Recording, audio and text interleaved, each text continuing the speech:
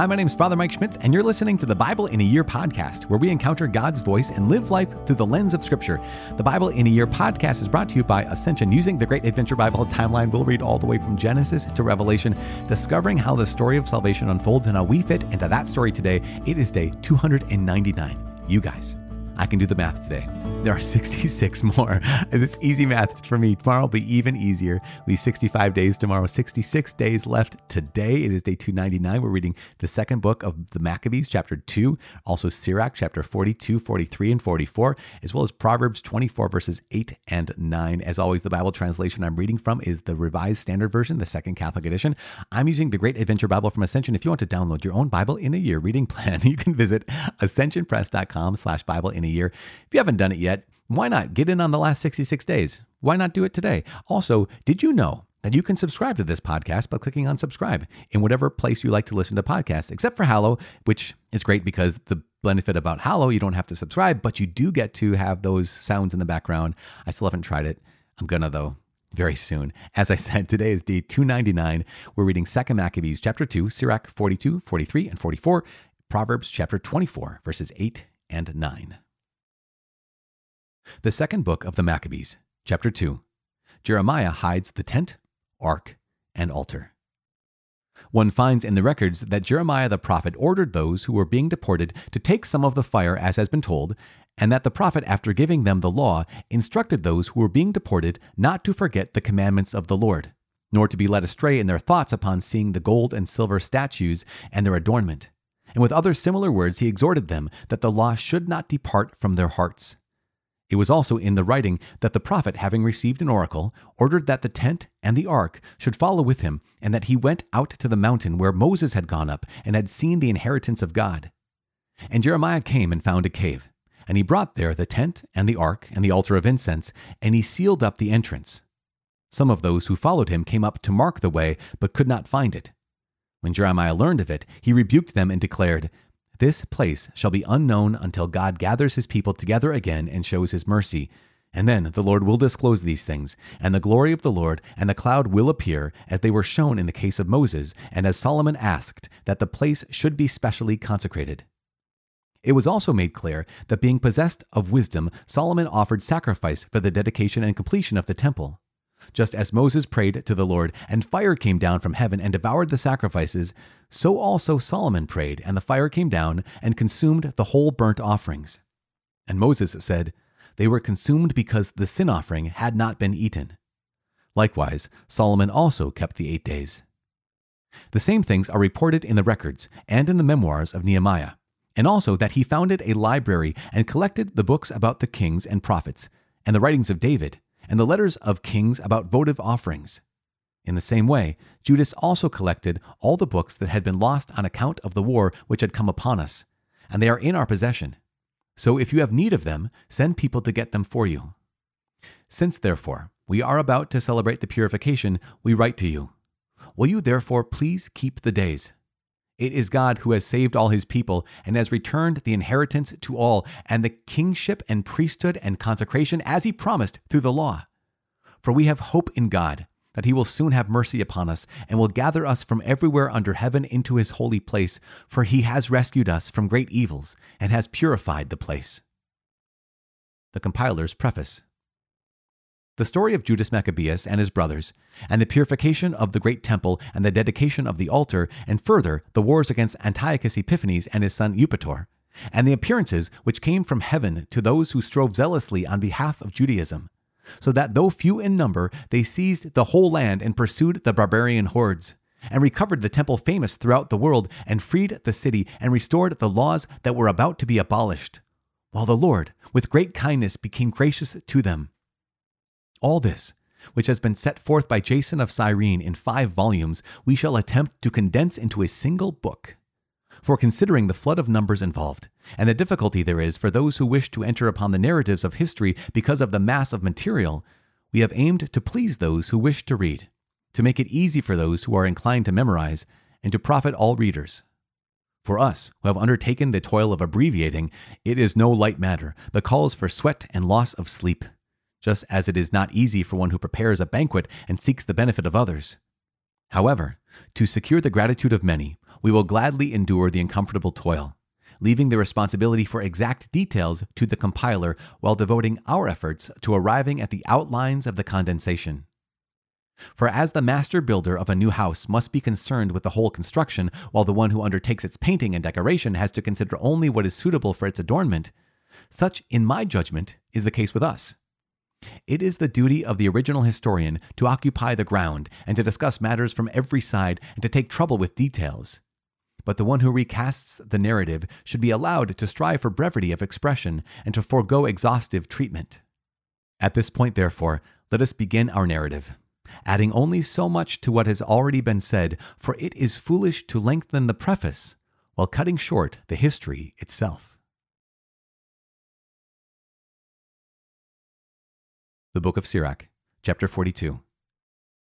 Of the following things, do not be ashamed, and do not let partiality lead you to sin.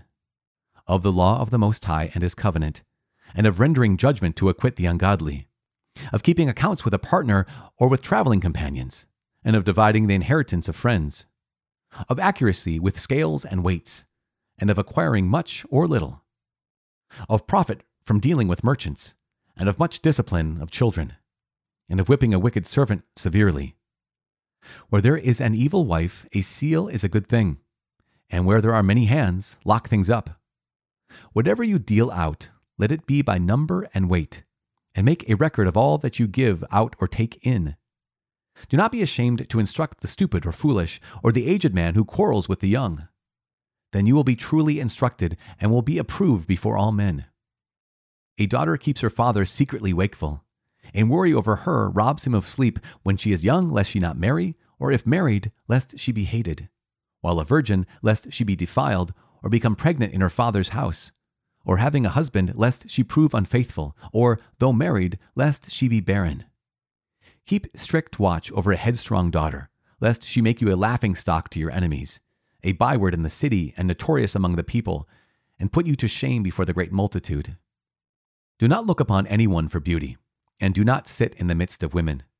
For from garments comes the moth, and from a woman comes woman's wickedness.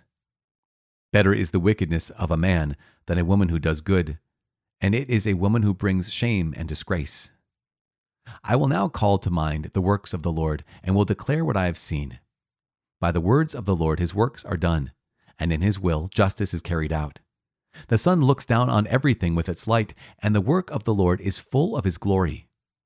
The Lord has not enabled his holy ones to recount all his marvelous works, which the Lord the Almighty has established, that the universe may stand firm in his glory. He searches out the abyss and the hearts of men, and considers their crafty devices. For the Most High knows all that may be known, and he looks into the signs of the age. He declares what has been and what is to be, and he reveals the tracks of hidden things. No thought escapes him, and not one word is hidden from him. He has ordained the splendors of his wisdom, and he is from everlasting and to everlasting. Nothing can be added or taken away, and he needs no one to be his counselor. How greatly to be desired are all his works, and how sparkling they are to see. All these things live and remain forever for every need, and all are obedient. All things are twofold, one opposite the other, and he has made nothing incomplete. One confirms the good things of the other, and who can have enough of beholding his glory? Chapter 43. God's greatness in creation. The pride of the heavenly heights is the clear firmament, the appearance of heaven in a spectacle of glory. The sun, when it appears, making proclamation as it goes forth, is a marvelous instrument, the work of the Most High. At noon it parches the land, and who can withstand its burning heat? A man tending a furnace works in burning heat, but the sun burns the mountains 3 times as much. It breathes out fiery vapors, and with bright beams it blinds the eyes. Great is the Lord who made it, and at his command it hastens on its course. He made the moon also, to serve in its season, to mark the times, and to be an everlasting sign. From the moon comes the sign for feast days, a light that wanes when it has reached the full. The month is named for the moon, increasing marvelously in its phases, an instrument of the hosts on high, shining forth in the firmament of heaven. The glory of the stars is the beauty of heaven, a gleaming array in the heights of the Lord. At the command of the Holy One they stand as ordered. They never relax in their watches. Look upon the rainbow, and praise him who made it, exceedingly beautiful in its brightness. It encircles the heaven with its glorious arc. The hands of the Most High have stretched it out. By his command he sends the driving snow, and speeds the lightning of his judgment. Therefore the storehouses are opened, and the clouds fly forth like birds. In his majesty he amasses the clouds, and the hailstones are broken in pieces. At his appearing the mountains are shaken. At his will the south wind blows. The voice of his thunder rebukes the earth. So do the tempest from the north and the whirlwind. He scatters the snow like birds flying down, and its descent is like locusts alighting. The eye marvels at the beauty of its whiteness, and the mind is amazed at its falling. He pours the hoarfrost upon the earth like salt, and when it freezes, it becomes pointed thorns. The cold north wind blows, and ice freezes over the water. It rests upon every pool of water, and the water puts it on like a breastplate. He consumes the mountains and burns up the wilderness, and withers the tender grass like fire. A mist quickly heals all things. When the dew appears, it refreshes from the heat. By his counsel he stilled the great deep and planted islands in it. Those who sail the sea tell of its dangers, and we marvel at what we hear. For in it are strange and marvelous works, all kinds of living things and huge creatures of the sea. Because of him, his messenger finds the way, and by his word all things hold together. Though we speak much, we cannot reach the end, and the sum of our words is, He is the all. Where shall we find strength to praise him? For he is greater than all his works. Terrible is the Lord, and very great, and marvelous is his power. When you praise the Lord, exalt him as much as you can, for he will surpass even that. When you exalt him, put forth all your strength, and do not grow weary, for you cannot praise him enough. Who has seen him and can describe him, or who can extol him as he is? Many things greater than these lie hidden, for we have seen but few of his works. For the Lord has made all things, and to the godly he has granted wisdom. Chapter 44. Praise of our fathers. Let us now praise famous men, and our fathers in their generations. The Lord apportioned to them great glory, his majesty from the beginning. There were those who ruled in their kingdoms, and were men renowned for their power, giving counsel by their understanding and proclaiming prophecies. Leaders of the people in their deliberations, and in understanding of learning for the people, wise in their words of instruction. Those who composed musical tunes, and set forth verses in writing. Rich men furnished with resources, living peaceably in their habitations. All these were honored in their generations, and were the glory of their times. There are some of them who have left a name, so that men declare their praise. And there are some who have no memorial, who have perished as though they had not lived. They have become as though they had not been born, and so have their children after them. But these were men of mercy, whose righteous deeds have not been forgotten. Their prosperity will remain with their descendants, and their inheritance to their children's children. Their descendants stand by the covenants, their children also for their sake. Their posterity will continue forever, and their glory will not be blotted out. Their bodies were buried in peace, and their name lives to all generations. People will declare their wisdom, and the congregation proclaims their praise. Enoch pleased the Lord and was taken up. He was an example of repentance to all generations. Noah was found perfect and righteous. In the time of wrath he was taken in exchange. Therefore a remnant was left to the earth when the flood came. Everlasting covenants were made with him, that all flesh should not be blotted out by a flood. Abraham was the great father of a multitude of nations, and no one has been found like him in glory. He kept the law of the Most High, and was taken into covenant with him. He established the covenant in his flesh, and when he was tested, he was found faithful. Therefore the Lord assured him by an oath that the nations would be blessed through his posterity, that he would multiply him like the dust of the earth, and exalt his posterity like the stars, and cause them to inherit from sea to sea, and from the river to the ends of the earth. To Isaac also he gave the same assurance, for the sake of Abraham his father. The blessing of all men and the covenant he made to rest upon the head of Jacob. He acknowledged him with his blessings, and gave him his inheritance. He determined his portions, and distributed them among 12 tribes. The book of Proverbs, chapter 24, verses 8 and 9. He who plans to do evil will be called a mischief maker. The devising of folly is sin, and the scoffer is an abomination to men. Father in heaven, we give you praise and glory. Thank you so much. In the name of your Son, Jesus, please receive our thanks today. Please, Lord God, receive our prayer of giving you praise and giving you the blessing that is yours. You are good. You are glorified. Help us to glorify you in our speech. Help us to glorify you in our actions and everything we choose to do today.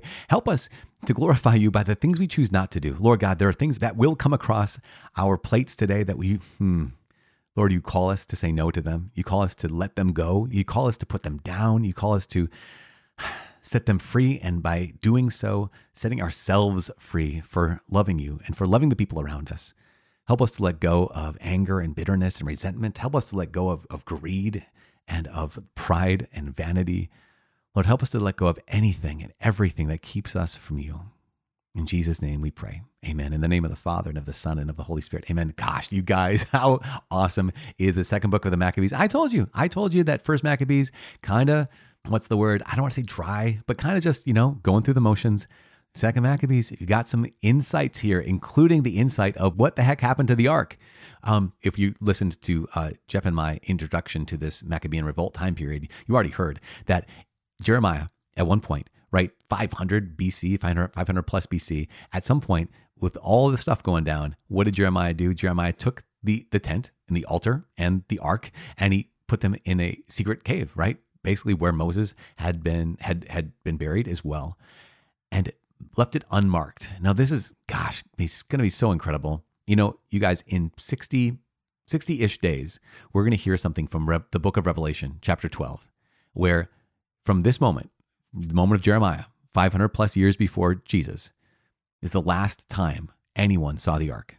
It's the last time. Remember, the presence of God would abide in the ark. Inside the ark were the three things, right? The Aaron's staff, the symbol of the high priest, the manna, the bread from heaven, as well as the law of Moses, or the 10 Commandments, the word of God. And so we realize, of course, that Mary's the new ark, and Jesus is what? He is the great high priest. He is the word become flesh and dwelling among us, and he is the true bread from heaven, as he says in John chapter 6.